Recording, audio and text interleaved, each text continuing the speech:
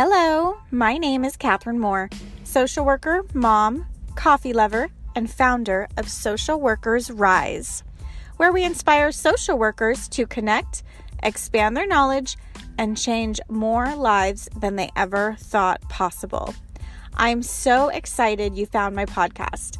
We will talk everything social work on every level from micro to macro.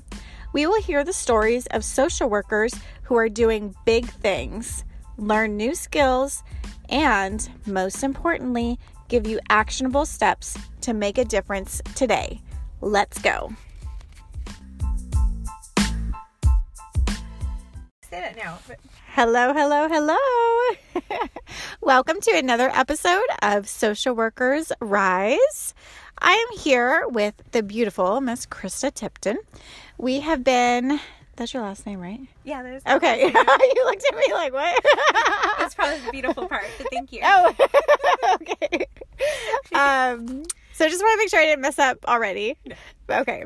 So we just got done having some dinner, and I'm very excited to be interviewing her because you are so talented. Like, you've just so many things that you have done that you are participating in, that you've lived out of the country, lived in Italy. I just found this out, which is amazing to me. And part of the reason why I reached out to you in the first place. So we got our bachelor's together, right? No, our Master. Mm-hmm. Okay, whatever.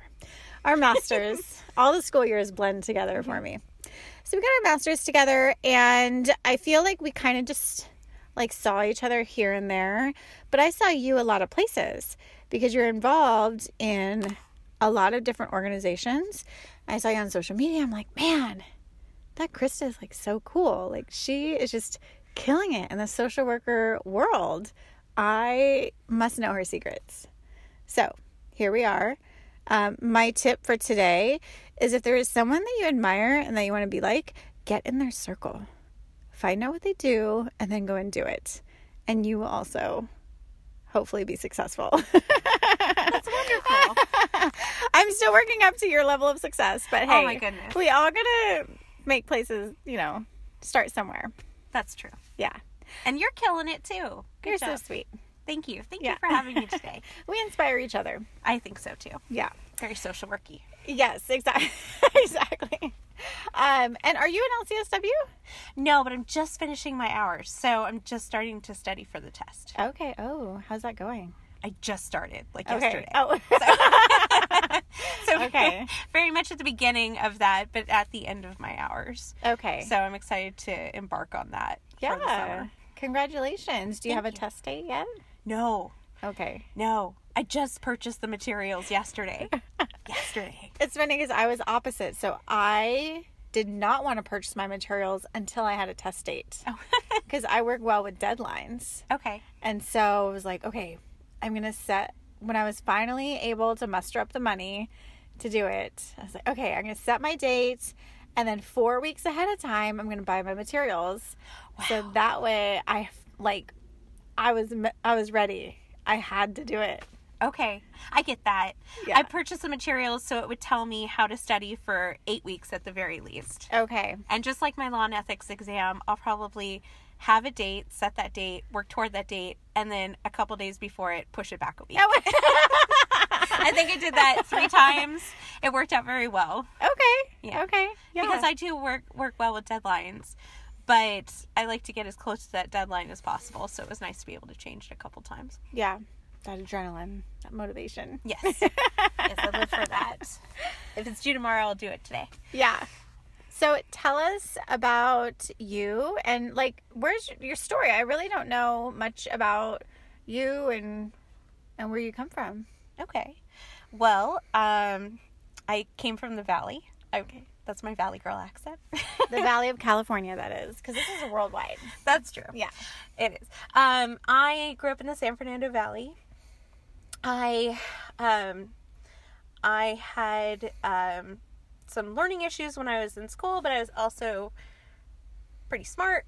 And so I would read a lot. I would sometimes read outside of the classroom instead of going inside the classroom. When I was in high school, I was one of those people where they were just like, are you going to go to class, Krista? And I said, oh, I'm not getting along with the teacher right now. And they're like, okay, are you done planning our volunteer day? Yes. So very much like what I was interested in at the time. So my grades were all over the place. And I've always been interested in new experiences. So I ended up going to the LA Zoo for high school. There's a zoological magnet up there. Really? Yeah. I had no idea. Yeah, so I got to go up and study in the parking lot of the LA Zoo and take classes where we get to touch animals and be part of that community and that environmental experience. That is amazing. Yeah, it was really cool. I was very interested in the science of it. It was a really small school. And so I had some difficulty. By the time I was done with high school, I was done with high school. Okay, yeah. So I decided I was going to go work for a while. And I tried to take some community college classes. I ended up failing out with a 1.3 GPA. But then after working in a couple different industries, I decided to go back to college in my late 20s. And I went back to the same college and left there with a 3.8. Wow, look at you. And then I went to UCI, Okay. and I studied social behavior. I chose a college that I couldn't get lost on campus because it's a circle. That was one of my key factors of choosing that campus. In addition to the fact that they had a social ecology and social behavior degree, which was very interesting to me. Mm-hmm. And graduated from there. I was telling you earlier that I studied abroad in Italy. Oh, that was a wonderful experience. Yeah. I lived in Florence for 4 months. Okay. Spoke Italian by the time I was done. It wasn't great, but I could speak it. Ciao bella. That's all I know. Brava. So, but had wonderful experiences being an older non-traditional student in my late 20s. So I sang in a church in Rome and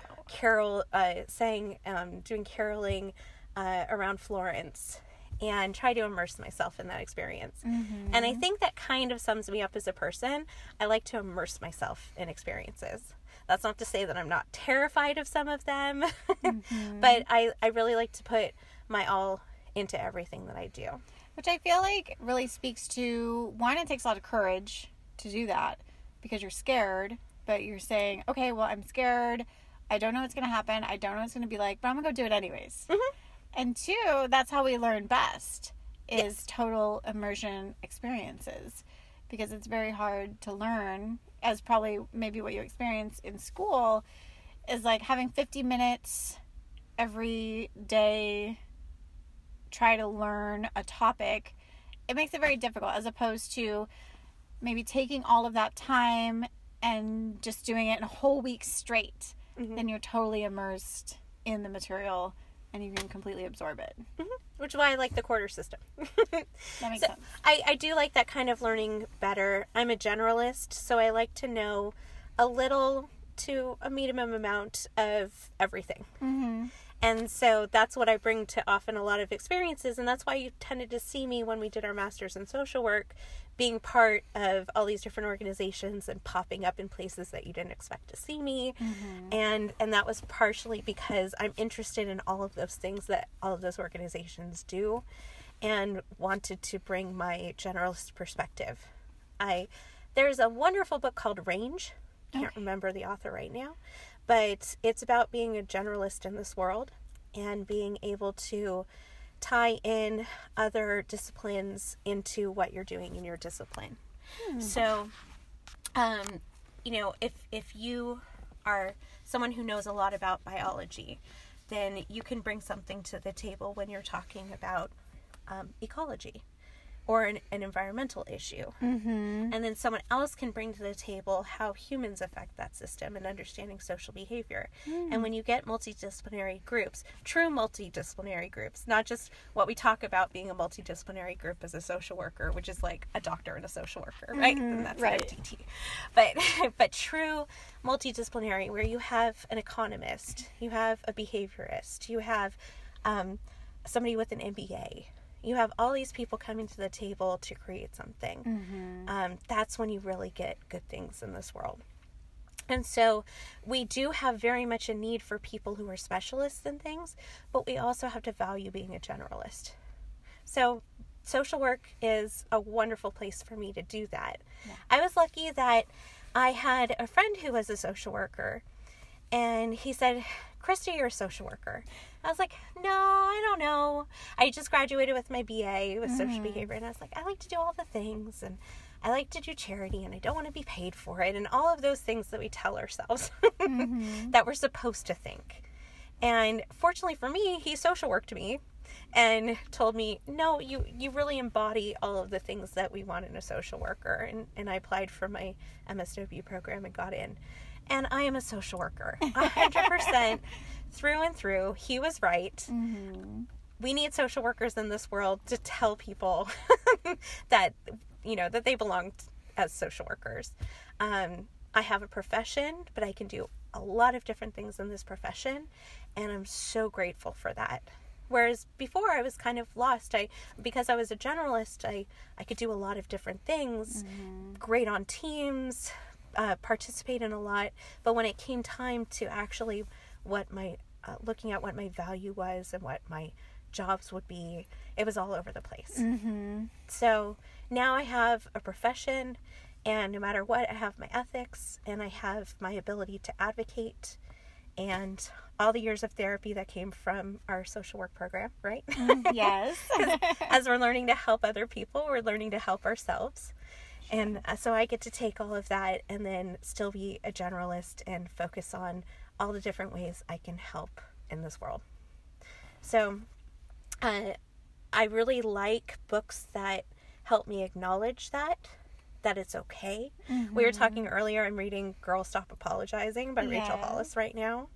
But before that, I read the book When by Daniel Pink to tell me all about my energy management, and maybe I should be doing this type of work in the morning, this type of work in the evening. So just taking from every other expert, whether it's in book form, or I drive around a lot, so I listen to a lot of audiobooks. I don't sit still very well. Or just the people around me, like you. And everybody that I try to surround myself who know a little bit more than me and who are a little bit better at things than me and want to make a difference in the world. So I'm loving that you're doing this podcast. So cool. Social Workers Rise. TM, right? Yeah, right. Well, thank you. Yeah, that's amazing. And I completely agree, because there is a certain, I don't know if it's a spark or just people's values that I see in people, and I tell them, you probably would make a great social worker. Because it's that you don't see a lot of compassion. You don't see people who genuinely care about the well-being of other people very often. And I make sure to point that out to them and at least let them know it's an option. Because it's not a very well-known option. No, and I try to talk to people who aren't in social work schools. I didn't realize that my bachelor's was perfect for this work because it didn't have the word social work in it. But it was a great base for it. Yeah, that's amazing. So what are you doing now for work? Well, so my job is I investigate elder abuse, and I go see people in situation. So I go see people in homes, I see them in hospitals, I see them if they're homeless in the community, and try to help them with whatever resources I can. I've learned along the way that I'm not quite sure I'm great at staying along with the same people and helping someone for a very long time.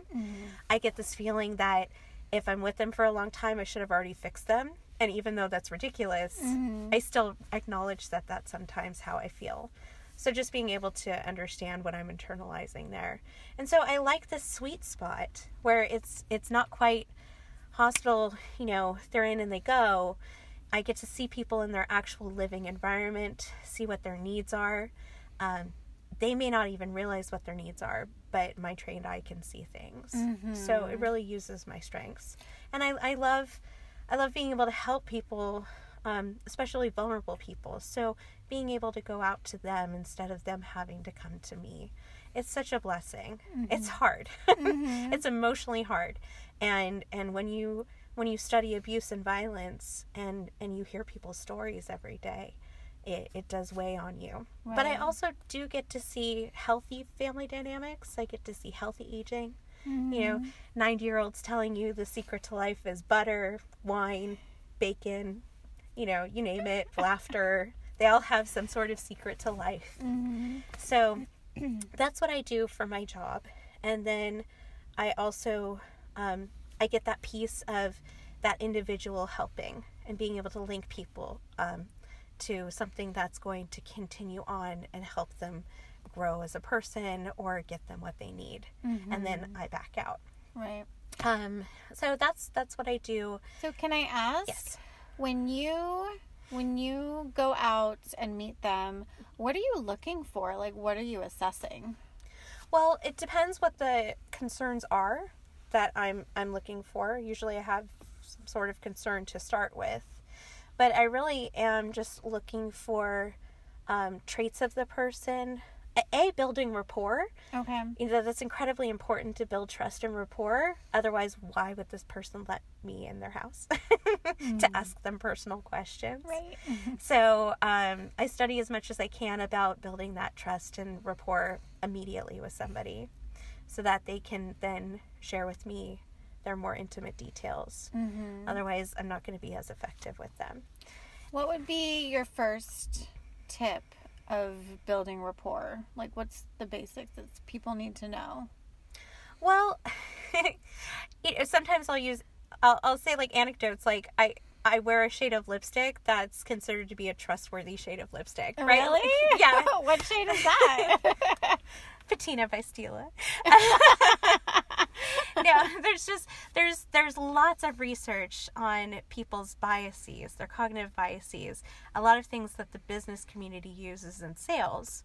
And so I like to study those. I'm not trying to sell anybody on anything, but, you know, it's good to pick up those tips and tricks, nodding imperceptibly when they're talking to me to get them to be a little bit more positive, as we're doing right now. Yeah. All I'm doing is nodding. I'm doing my job. And really just them knowing that they're in control of the conversation and they need to be heard.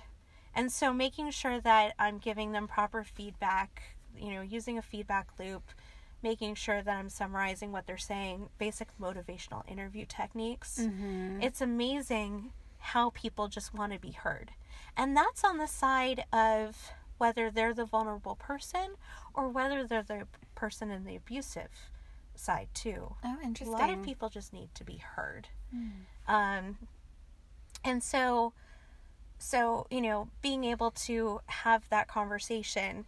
Fred Rogers, Mr. Rogers, he said, there's a quote that I love, and it was like, to be present one-on-one with another person, that's a gift, right? And that's where you can truly show your respect for somebody else, when you're there with them, looking them in the eye, talking to them.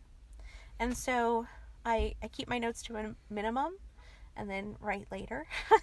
and I do jot things down, but being present with that person, that's going to enable me to then ask them the questions that I need to ask them and help them appropriately. Otherwise, why would they trust me? Who am I? Right? Right. And there's so many different types of social workers. We're blessed. We both work with older adults, and it's a wonderful community. And so there's a lot of different social workers, and we all hold different roles and scopes. And so being able to educate an individual on that part that I'm there to help them with today, and that little piece that I can give them. And I do like to give like a little piece of myself, right? and take a little piece of them with me. So, not literally, but you know, like, I'd be stealing, but like in my emotionally. Heart. Right. And that's part of that compassion that you were speaking of. It's incredibly important that we cultivate that in our social workers. Some of us have maybe are a little more adept to it because of former experiences in life, or just understanding their privilege or where they're coming from. And for others, it just needs to be something that's cultivated in them. But the worst thing is to like blow that light out with burnout, right? Right. And so we all experience that at some point. And part of our education, which we're lucky to have with this master's, is how not to burn out. Where, you know, we'll talk about this when I talk about technology, because I love that topic. Mm-hmm. But there's a lot of people in the technology field, like content managers, where they have zero education, maybe a video on how to deal with trauma, and then they sit there and watch traumatic videos, right? Oh, wow. So that's an environment where, fortunately, in our education, we're trained how to dealing with other people's trauma. Mm-hmm. And I'm so grateful for my master's for that. Mm-hmm. Yeah, trauma is definitely a really, really big topic. It impacts a lot of people. I think the latest statistic I saw was 3 out of 5 people, Americans, have experienced trauma. And we don't talk about it. Most people don't know what it is. They think PTSD. But we're going to talk more about trauma on this podcast in the shows coming up, because it's an area that I'm really passionate about and interested in and learning more about. And it's interesting that it's relatively new to me, because I just graduated in 2015 and I don't remember too much talk about trauma. Like, there was a little bit, but nothing, like, you could do a whole class on it. Absolutely. You know, it's easy. Well, it wouldn't be easy, but there's so much information out there. So we'll talk about that too. How do you manage burnout or don't? I don't manage out. it. You don't?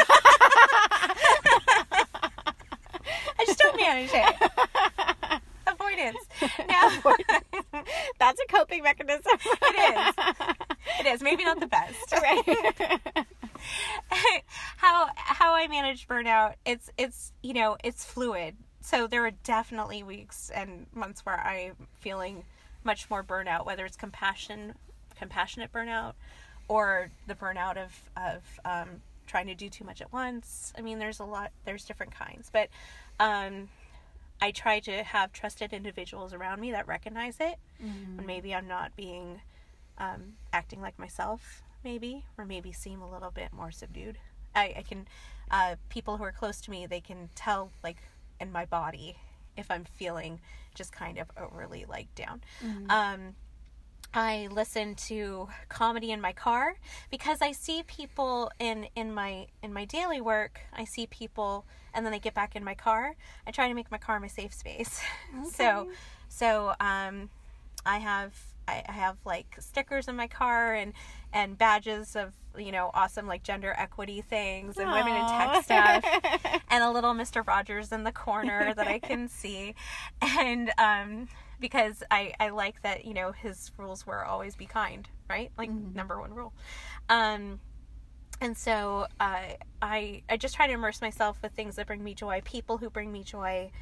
And because I love doing the work of being a social worker in person, I also do all of this advocacy and leadership and immerse myself in environments that aren't social work too, being the social worker at that table, and that gives me balance. So I can do macro social work and micro, if you want to say. And I think that one without the other, that I would not be a complete person. So that's how I manage burnout. And then I'll straight up, like, binge something on Netflix that makes me cry and have a good cry. Like, I watched the new RuPaul show. I haven't seen it. AJ and something. I forgot what it's called. But, I cried and I loved it. I cried at the end of The Good Place. A1, like, show. I love that show. If you haven't watched The Good Place, do it. It's all about, you know, philosophy in a very easily digestible way through comedy. And I really enjoy that. So that's pretty much what I do. It's not perfect. We were talking before, Catherine, that some of us are really great at self-care and some of us aren't good at it at all. And it takes a lot of work to even be like mindful and present and understand that you are feeling something. And so for those of us who are more disconnected, I have to rely on external people who I trust, and also kind of go back to a checklist sometimes. Like, did I brush my teeth today? You know, right. am I starting to skip those things that are good for me to go do something else? So it's hard. Yeah. It's not my strength. Right. So. And it is interesting how a lot of times people that are close to us notice those changes before we do. I know for me, my husband will be the first one to point it out and say, you've been acting a little bit different. You've been a little bit more short than normal, and maybe a little bit more snippy than normal. Yeah. And you haven't been as happy. And I'll say, well, it's because of this and that. And then I have to check myself and say, oh yeah, maybe there's some truth to this. I know it's a tough pill to swallow, but when it comes from somebody who you trust, then you know that it's with love. So, for me, my husband and my friends, that was a perfect way of putting it. Just like a little less happy, because you're kind of a bouncy person like I am, and we're in our joy when we're advocating and giving and building something and creating, and when that's a little subdued, you know, people can tell. Yeah. So, yep. That's funny. Yeah. So you mentioned that you serve on boards, interdisciplinary teams. I know that you work in technology. Can you tell me a little bit about that? Sure. So, going back to what I did before I was a social worker, I started as part-time reception for a company and ended up doing local IT for them. I had a little training business of my own where I taught real estate agents how to use their technology. Wow. Yeah. And I loved that because I would show them how to do something that was very meaningful to them. And they call me back, you know, days later, and they'd say, oh, I sent an email, right? or I finally got this in Excel. Just really depended on where they were and what they wanted to learn. But I loved that individual attention I could give to them. And so I loved training people on their tech. I loved how tech worked. I mean, the first computer I had, I deleted half my hard drive and had my boyfriend at the time fix it, right? Oh my gosh. So, I mean, I was very much somebody who experimented with things, sometimes breaking them, but like I said, all in. Yeah. Right? So I learned how things worked. Richard Feynman, who is a Nobel Prize winning physicist, he wrote a book about like taking things apart and really being interested in how they work. And the first time that you do that, you put a lot of effort into it.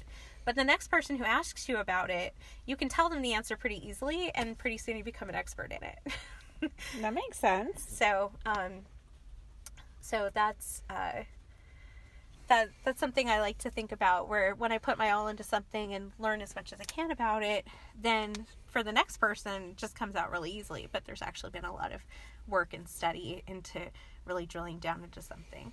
But then there's the other side of it is when do you call yourself an expert in something, right? Like, I'll talk about being a hoarding expert and understanding people's executive dysfunctions for that, and the behaviors, but I'm like, I'm no expert compared to this person, right?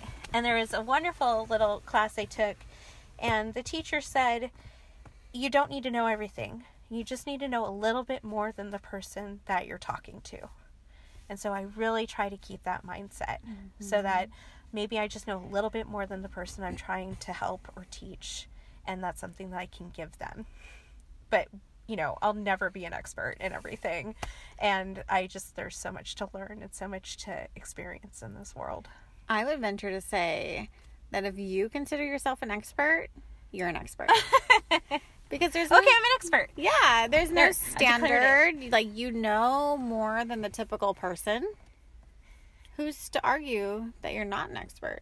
Well, thank you. Okay. Yeah. I guess I got to a point where I was just like, I can consider myself an expert in that as far as being able to educate other people. But that's a tough moniker to put on yourself. It came from a lot of people before I accepted it myself. Yeah. And it just gives me drive to learn even more about that subject so I can meet the standards of what I think people expect of me when you call yourself an expert. Makes you an expert. Well, there you go. Because self-fulfilling prophecy. Exactly. All of the experts that we know right now, they don't know everything about their topic.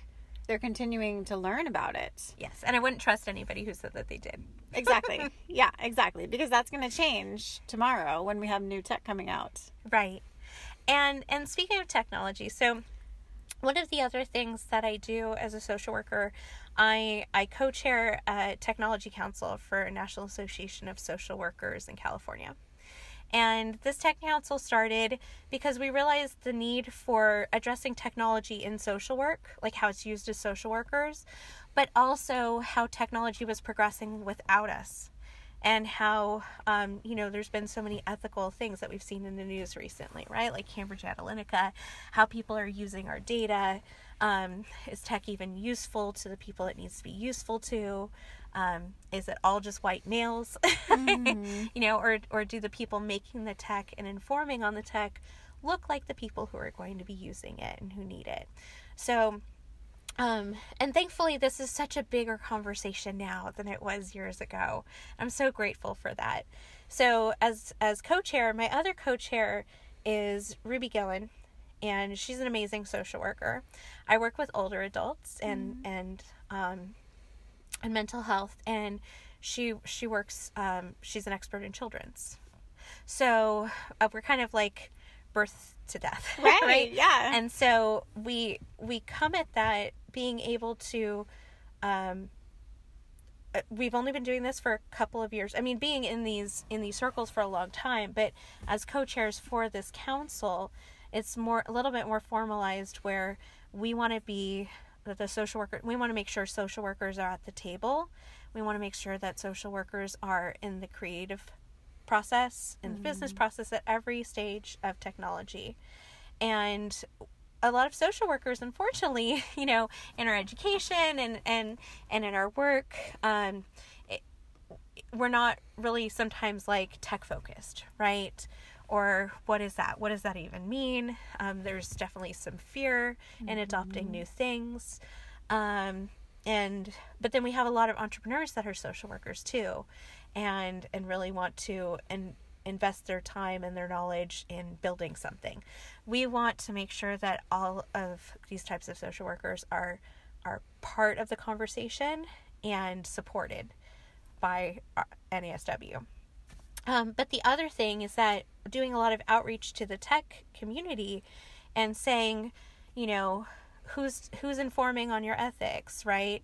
Who's having this conversation about equity and diversity? Are you including women in tech? There's a lot of women in technology organizations. Anita Borg is one that is active here in Southern California, but there's many others, and they're doing wonderful things to promote diversity and equity in technology. And so we want to support those organizations and be part of it and work with them and just come to the table and do the hard questions, right? Yeah. Like talking to a developer and saying, well, have you thought about this? Or what are the unintended consequences if you put this on the market? It's not just about litigious risk, right? It's about so much more. In technology, they would often have people who are super users come in and test things, even with the older adult section, right? So you get like this super healthy older adult who would come in and test things, but those aren't the people who are in their homes socially isolated, who are going to use the technology. And so Ruby and I, we have that gift of being in people's homes and in their lives and being able to see what actually gets utilized. What are those barriers where something is made and developed and isn't picked up or doesn't get to the right people or do the right thing for them? So we want to make sure that we can have those conversations with technology and business and governments and agencies and everybody, and as well as making sure that there's a social worker at that table. So that's one of the things we do. We're like, oh, you have a committee? Where's your social worker? Okay, right? yeah. And either we'll fill in and then fill in another social worker there, or we'll say, let's make sure that next time you have a social worker as part of this conference or this community, so that we can help be at that table. So do you find them or do they find you? Both. Okay. I mean, I'm really lucky that I have such a wonderful partner and co-chair in my tech council. She has very good relationships with people, and when she speaks, it's very profound, and people listen. And so people do seek her, as well as sometimes, like I said, on the local level, just or local to international level, right? Just making sure that we're represented as social workers. It doesn't have to be us, but we have to have social workers in the conversation. So it's a combination. Yeah. It's a combination of both. But the most important thing, I think, is that I don't think I'm as profound as her. I'm learning from her. I'm very lucky to have her as a mentor in my life. And she actually brought me to the Tech Council. We had a great conversation for like an hour in a hallway at an NASW function. Oh, wow. and we're like, okay, let's do this. And it's been an amazing experience. Like two women from CSU Long Beach, right? Like taking on the world and being able to accomplish some things with grassroots methods that large, the tops of organizations and boards may not be able to come together at something, but we can come together on the local level and build up from there. Right. Do you have any success stories that you could share? Yeah. So, one of them is that we like to work with the United Nations Association for the Sustainable Development Goals for 2030. Those align with social work goals, right? In our grand challenges in social work. So, gender equity, good health, strong institutions. There's 17 different sustainable development goals. So we like to work with that organization and see how we can use that framework and those goals to inform our social work and the work that we do. So we'll partner sometimes with them for events and support wherever we can. We put on a hackathon, a child abuse hackathon, and it was a hackathon that was hosted by social workers instead of social workers being invited to a hackathon that a business or a tech company was running. And so we had Hacker Earth helping us, and we had a great turnout. We had people who were from the tech community, from the social work community, coming together and talking about different projects that they wanted to do to help reduce child abuse. And oftentimes with hackathons, which the hackathon environment is basically a brainstorming environment where usually for a specific amount of time, like maybe a weekend or a day, everybody comes together to build something. Whether it's an application or an actual product. You get your designers, you get your developers, your programmers, and the subject matter experts. And everybody informs each other to build something that's robust and good. And so I love the brainstorming aspects of this and creating something in a short amount of time. But then things just kind of fizzle there. So it's really nice to see when people continue with their work after a hackathon. And incubators do that. We're working on having an incubator for social workers. And what's an incubator? An incubator is an environment where, good question. An incubator is an environment where normally in the tech community that you have developers who are starting with an idea or they're starting in their work, and you incubate them just like you would incubate eggs to grow a chick. Right? And so you give them all of the resources, the tools, the expertise that they need in this nurturing environment so that they can build something that's good. That's the basic gist of it. Okay. I hope, no disrespect. if I explain that wrong. And sometimes incubators take a portion of profits, sometimes they don't. There's a lot of them being set up on different college campuses. The tech community has them. They're all over the place. But I like that idea of fostering nurturing environment to create something.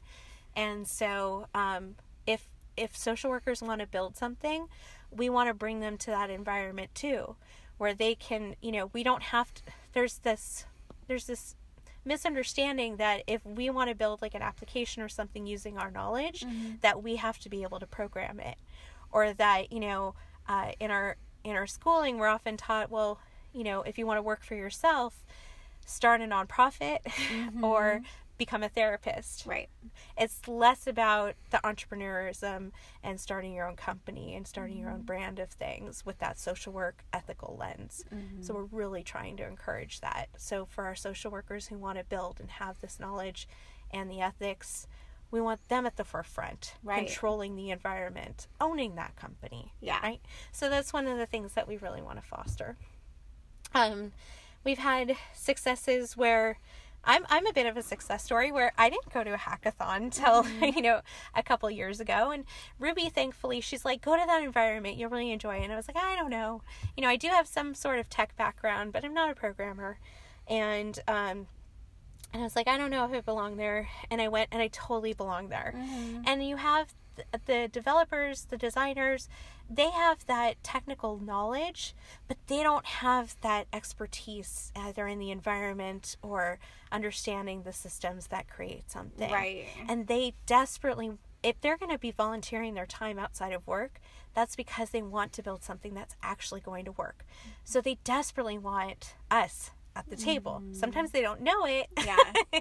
but they really do want us. And so the more social workers that go into like those kind of brainstorming and hackathon environments, we can actually shape things that are being made just by showing up and saying we're here and sharing our expertise. Yeah, which is so important because we are the experts on the populations that we work with. We're the experts in mental health. We're the experts in human behavior. We're the experts in how people live. In everything that we do, we're the experts. They are the experts in tech. They don't know everything. We don't know everything, but we're both the experts in it. Right. Yeah, and that's so important because I hear a lot of complaints about, they made this technology and I'll be honest, I've even said it, like, whoever made this phone for seniors obviously has never met a senior because I don't know any senior that could use it.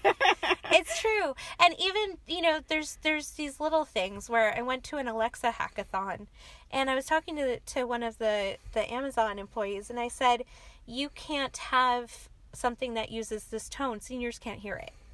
Right? And so the fact that even there's like sound frequencies that seniors can't hear very well, or certain touch screens won't recognize a senior's fingers because of the moisture content in it. So you'll see like a senior like swiping and swiping, and then you'll see like their family member saying like, well, you just swipe it, right? And they're doing it, right? It's just that for physical reasons, it doesn't work for them. Right. Or the user experience, user interface, UX, UI is completely off of the intended, it doesn't work for the intended person. So I absolutely agree with you. Yeah. I mean, there's some companies that are doing great things, and I think that there's been some really big wake-up calls after years of funding things that don't make it to market or do not do well.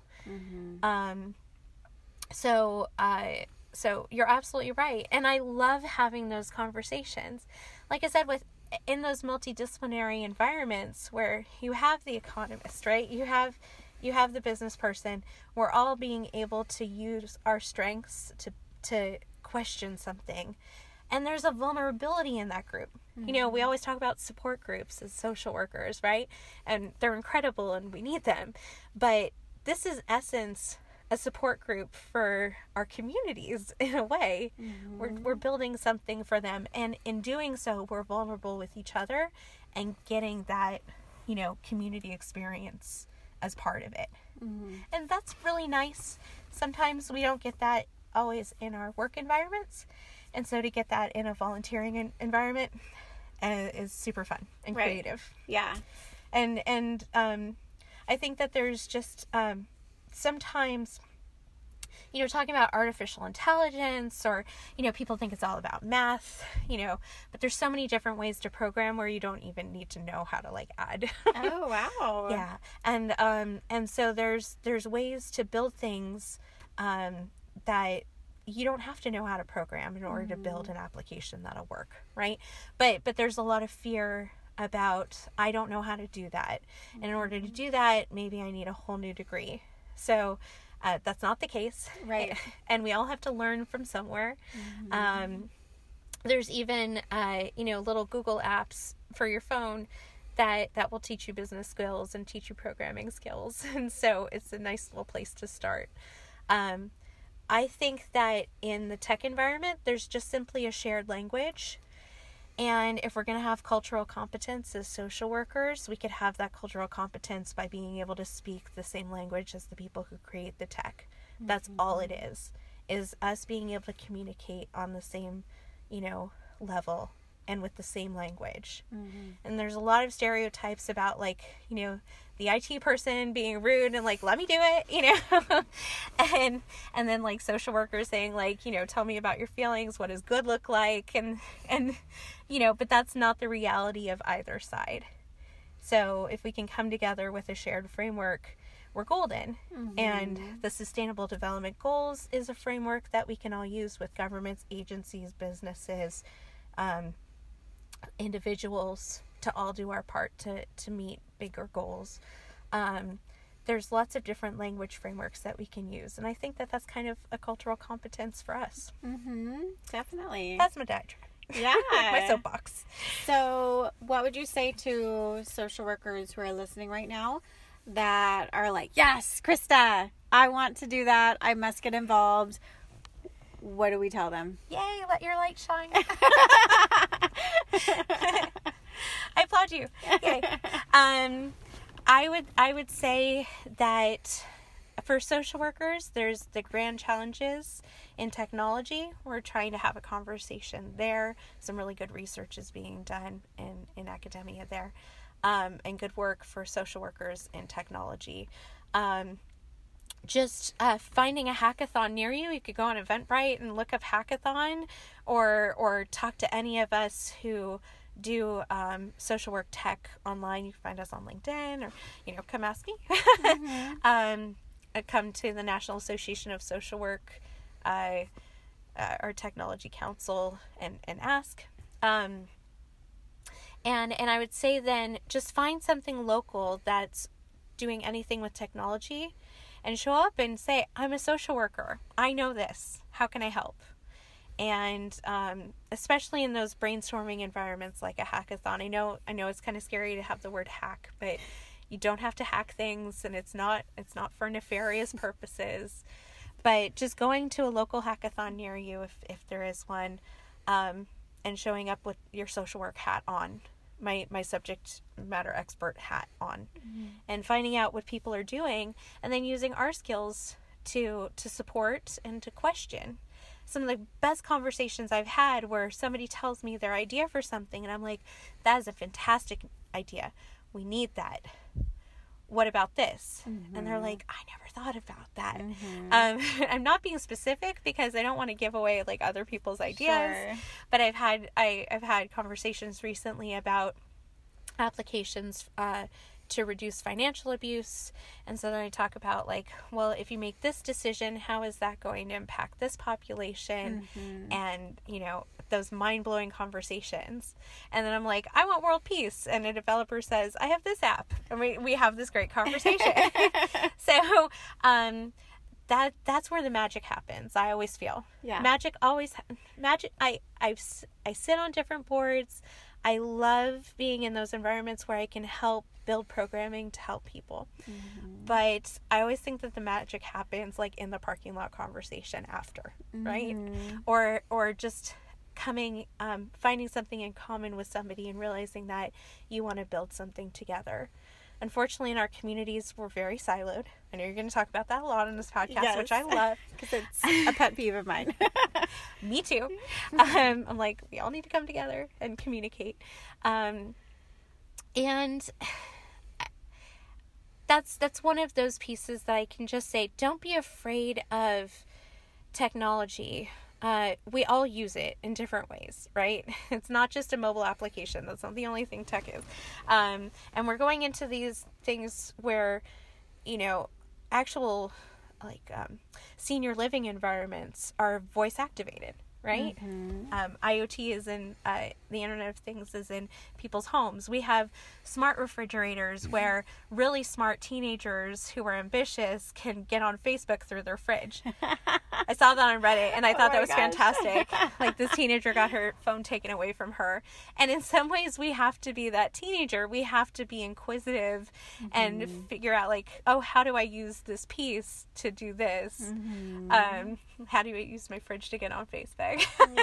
Or Instagram? But it's that inquisitiveness and not being afraid of the tech community, thinking that maybe we don't belong. We absolutely do belong. Right. And in fact, we're an incredibly important part of them being successful. I went to I like to go to a lot of different conferences and learn a lot of different things.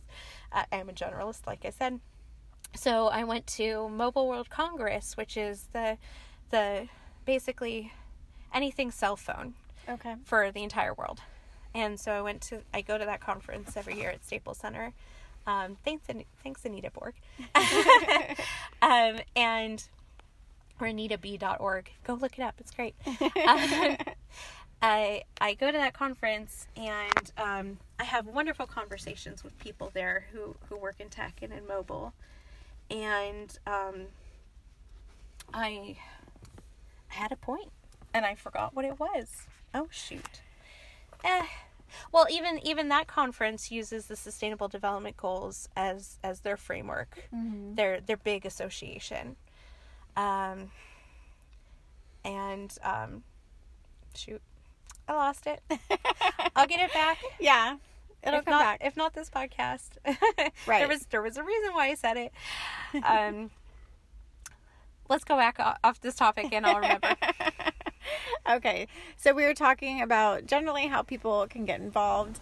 I just wanted to say I am a firm believer that social workers have the answers that we need to cure all of these problems that we hear about in the news and with politics and all of the problems, because we are there. We're already there. We're already working on them. We're already making impact in the lives of people. It's just the society in general doesn't know our worth and doesn't know our value. I mean, every day I say, oh, I'm a social worker. Oh, you work with CPS? No. No. And so how do we increase that awareness of the general population? We need social workers to be at this tech conference, at this hackathon. So just an area to kind of work on, because I know that we have the expertise, and I know that social workers have a lot of ideas and a lot of business plans that they just don't know where to go or how to get started. Yes. And I think that we just need to advocate for ourselves more. We're great at advocating for other people. We need to advocate for ourselves and our worth, and advocating that we do need to be part of that conversation. And sometimes even in agencies filled with social workers, when you get into the top management, maybe they're making decisions that aren't including social workers. I had an experience in Los Angeles where data scientists from all over the world came in to talk about homelessness. And so to complement all of these data scientists that do large national projects, they had local experts in homelessness and people who worked with the homeless come in and do this kind of brainstorming conversation about design, financial realities. And the feedback I heard afterwards was that those data scientists were blown away by hearing the contextual conversation that we can bring to that table because we're the people who are actually working in those communities. And so to hear that feedback that we need both sides of it, but we need both sides being at the table and hearing each other to have that full, rich context. For sure. Right? And social workers are really good at that, and we're great at having conversations, building trust and rapport, right? Yes. So if these are our skills, then we need to have those one-on-one conversations with people. That's how the world changes, right? At the dinner table. Yep. That's how social work was built and created by Jane Addams. Jane Addams, right? Yes. Okay, thank goodness. I was like, oh no. Like, I'm remembering that, right? And then if your sweet spot is policy, bringing that to the table, you know, that the ability to understand how systems truly impact our environment. We were talking earlier off the podcast, sorry guys, about like our legal system and how there's, you know, dual systems, and talking about how when you don't have to think about like your privilege, right? Then you have privilege. Yes. Like, Yeah. if you're not constantly immersed in something and you can actually stop thinking about that for a bit, then chances are you're privileged in it. And you know, that idea of bootstrapping, where it's personalizing it on the person instead of the systems. So if your knowledge is how all of the systems work and how human behavior works, bring that to the table, right? Or maybe you're just really super good at laying something out so that it's easily understandable. That is UX UI, and very lucrative in tech, to be able to know how to deliver information to somebody easily.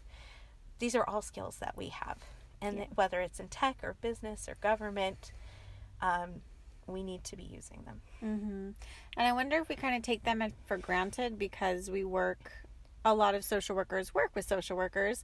So maybe we take it for granted and think, oh, all my other social worker people can do this too. It's not really a special thing, when in fact, when you look at the general population, it is. It's very special. I mean, the fact to have empathy, to be willing to help people, to be selfless, to be able to pick up on those nonverbal cues of communication, all of these things, it was funny or interesting because my husband's a realtor, and sometimes I would go with him to realtor meetings, and I pick up on all of these cues that people are just giving out, and they are just like oblivious. Right, it's like Wonder Woman. They're like a cue, and you're like, no. Yeah. Like deflecting.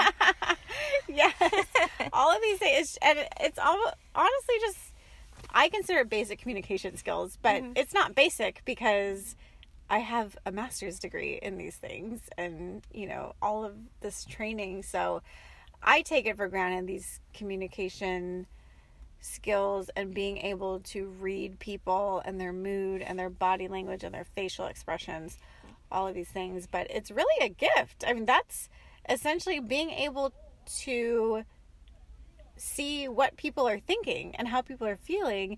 And if I was a business person, oh my gosh, trying to do a business deal, that would be priceless. Agreed. Yeah. Oh, real estate meetings, that brings back memories. Agreed. I think it is something special that we have, whether it's cultivated or part of it comes from just like naturally personality based. It is something very special, but we do take it for granted in our own environments for sure. And one of the things that amazes me about people, which is why I studied social behavior, because people are fascinating, right? Is they'll say someone will say something, and the other person will completely not hear the words that they used, and words have power. And so I you know, sometimes as like a mediator or sitting in a conversation, you're like, that person just said what they want, and you're just like, well, this is what I heard, right? It's like something completely different. And being able to drill down so that people are understanding each other, it's priceless. Yes. And unfortunately, I think that we need more of those skills in our legislature. Oh my gosh. It's timely for right now. Yes. You know, that ethical lens, that ability to understand people's needs, the ability to have ethics. yes, Yeah. and to have that cultivated.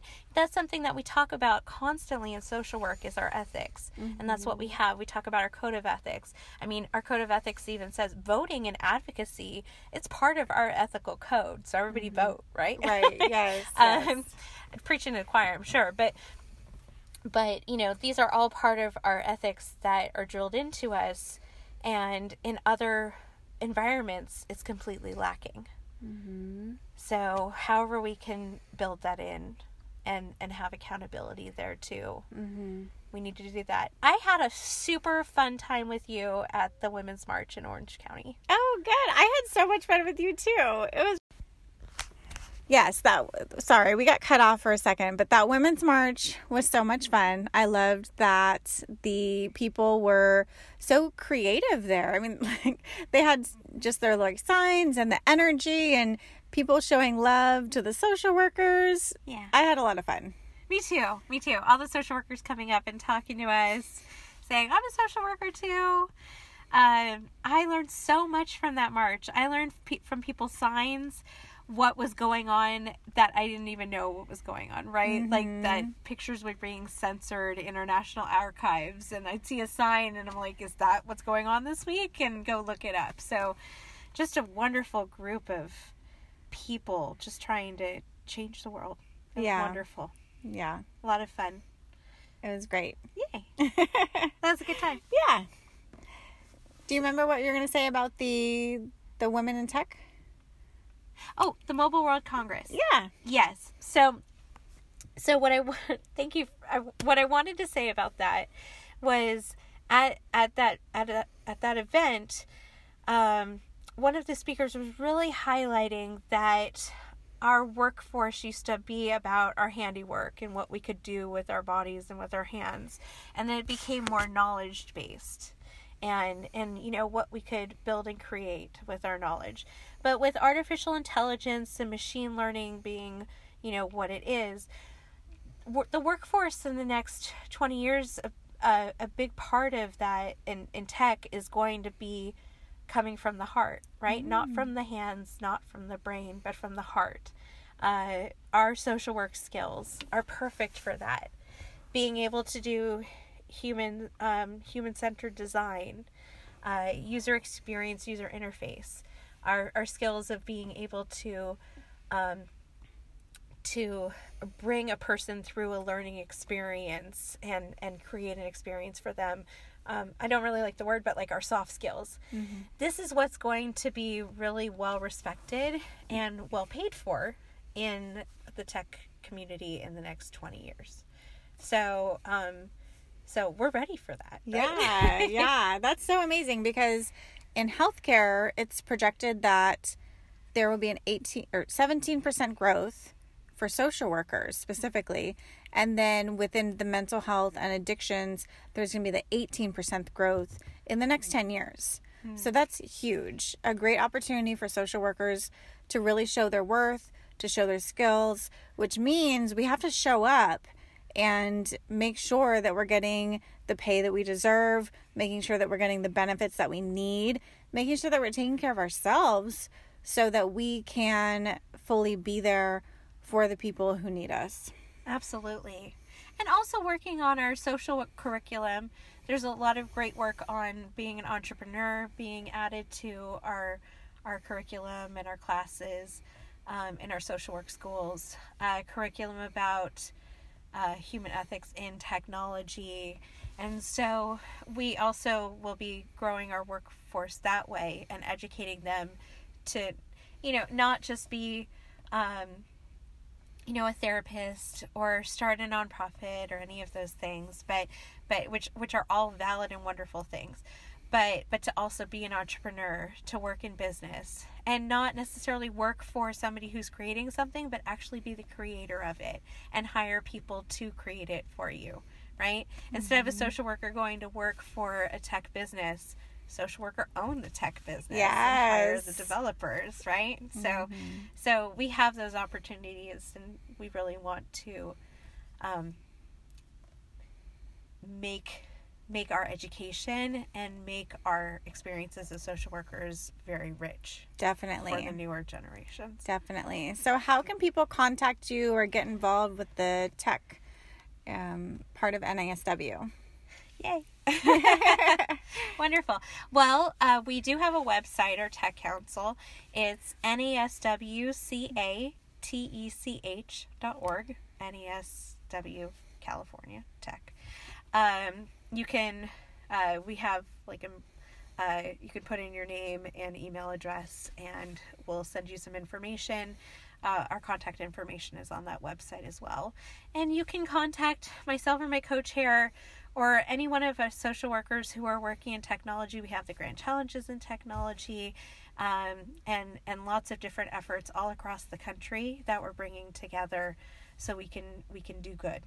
So please feel free to reach out if you have questions or ideas, and most importantly, show up in your local tech community.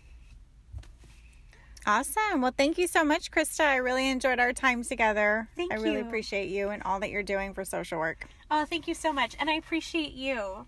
Thank you for having this wonderful platform for social workers to discuss our value and how different all of our experiences are, but how we all come together in that part of us that we want to have our light shine and advocate and do good things.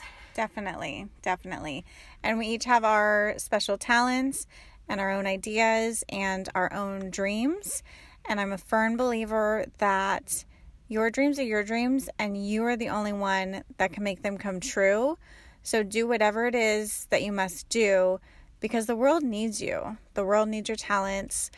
We need you. Thank you. I'm just going to play that 30 seconds over. Okay. Put on repeat. Right.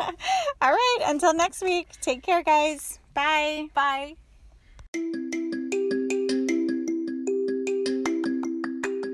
Thank you so much for listening to another episode of Social Workers Rise. If you loved us, please give us 5 stars and write us a little review wherever you listen to your podcast. This just helps other people just like you find us and join our community. You can also stay connected through our Instagram at Social Workers Rise. If you want to be a guest on the show, go ahead and send me a message and we'll talk more. I'll see you next time.